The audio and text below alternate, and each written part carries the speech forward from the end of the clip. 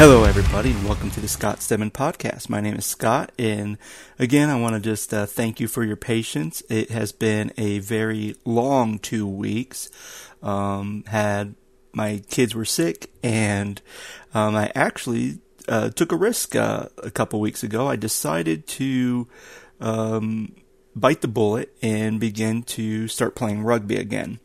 There was a league that I found out about that was only about 20 minutes away from where I lived, and I really enjoyed playing when I was in college, but as I am old now, to put it lightly, I was like, well, I have a passion to play, but am I too old to play? So, I was kind of like, well, let me just kind of go and I'll play. So, I ended up went to an interest meeting, and as I went to that interest meeting, I thought, okay, it's just going to talk about it, kind of what to expect, how many games, just to kind of get more information.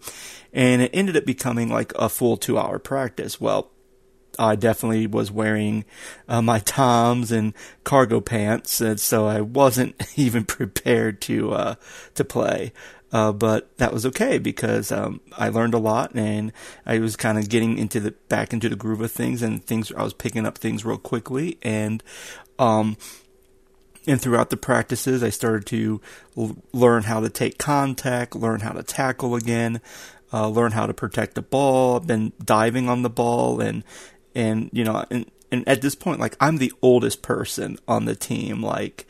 So I'm thinking, man, I'm like the grandpa of this group, and I'm going to be old, and, even though I'm playing, like, I'm not going to be as quick as I used to be. I'm going to be playing a different position than I used to be, and I have to relearn that. And, there was all these fears that was plaguing my mind.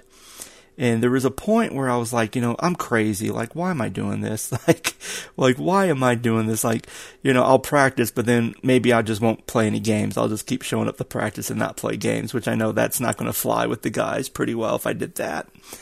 But I remember going to a practice, and there is this older gentleman who's on the field, and he's tackling the young guys. They're tackling him, and he's a player, and he's 70 years old.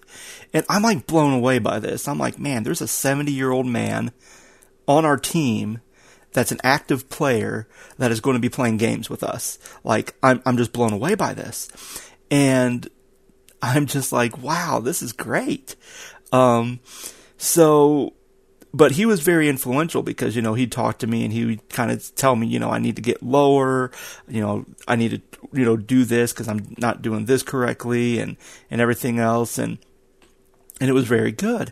And one of the things I thought was awesome was that, this guy, he wasn't thinking, oh, I'm old, I can't play this sport anymore, or I'll be better being like a coach or a assistant coach. He's not thinking that way. He's thinking, I'm going to go out there, and if these guys are being soft, I'm going to hit them hard so that they know how to toughen up and work together as a team. And if they're making mistakes, I'm going to yell at them, and I'm going to get things right.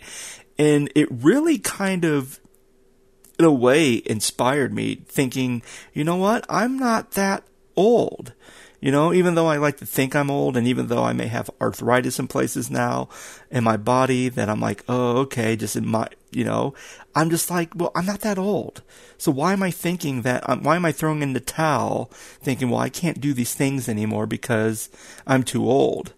And it made me really think about just kind of culturally, just kind of how we perceive ourselves as we go through when we go through different cycles in life. Once you get to a certain age and you start looking back at your college years or your high school years, you're thinking, man, I can't do some of the things I used to do. I'm not as flexible as I'm able to do. Before I could, like, even like me and my dad, we were changing a faucet, and I told my dad, I can get under a sink and do stuff, but my dad was doing it, and he's like, oh, like, I'm getting stuck. So then I had to go fix something real quick. So I went under there and I started to do it. And then I'm like, you know what? I'm about to get stuck in here too, because I'm not as tiny as I used to be. I'm not able to be like my dad, where he goes, hey, Scott, you're smaller. Why don't you go and get inside here and do this thing? Or here you have skinnier fingers. You can reach in this grate and grab this thing out of there. But when I think about that mindset, I think as we get older, we start to sell ourselves short. I believe we seem to kind of tell ourselves, well, we can't do this, or I can't do what I used to do. And I think in a way that's kind of a very bad mindset to have, because we can still do, if I have a guy in his 70s who can still play rugby and still hang with the college guys, then, you're not too old. When I think about just kind of in certain community clubs, or even when I think about certain, even like within churches, because you always get to that point where you have a certain age group where they're kind of like, well, we're at a point now where we can't do anything anymore. And a lot of times I say, well, that's bull crap, because you can do stuff. Yeah, you may not be able to get on top of ladders, and you may not be able to carry like 15 chairs, but you can encourage people. You can, you can carry one chair and put it away. You can pick up after yourself when you're done eating. There's a lot of things that you can do that requires like zero help. Like even this week, we're going to be in our apple dumpling season at the church I'm the pastor at. And, one of the ladies Wanda, who kind of initiates it, she says, hey, if your hands work and you can roll dough, I'll get you a chair. We'll have you sit at a chair and you can sit there and roll dough. Like, I basically have any job for you, no matter how young or old you are, whatever your skill, your limitations are, you can help. And I think that's very important, that people are able to accommodate others. But I think in the same way, we have to always remind that, hey, we can always do what we want to do if we put our minds to it.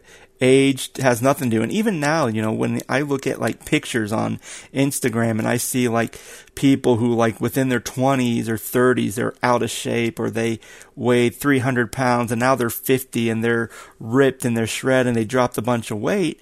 I mean, that's the thing. Like, you can still improve yourself even when you feel like you're on top of the hill or you're over the hill. You can still do great stuff.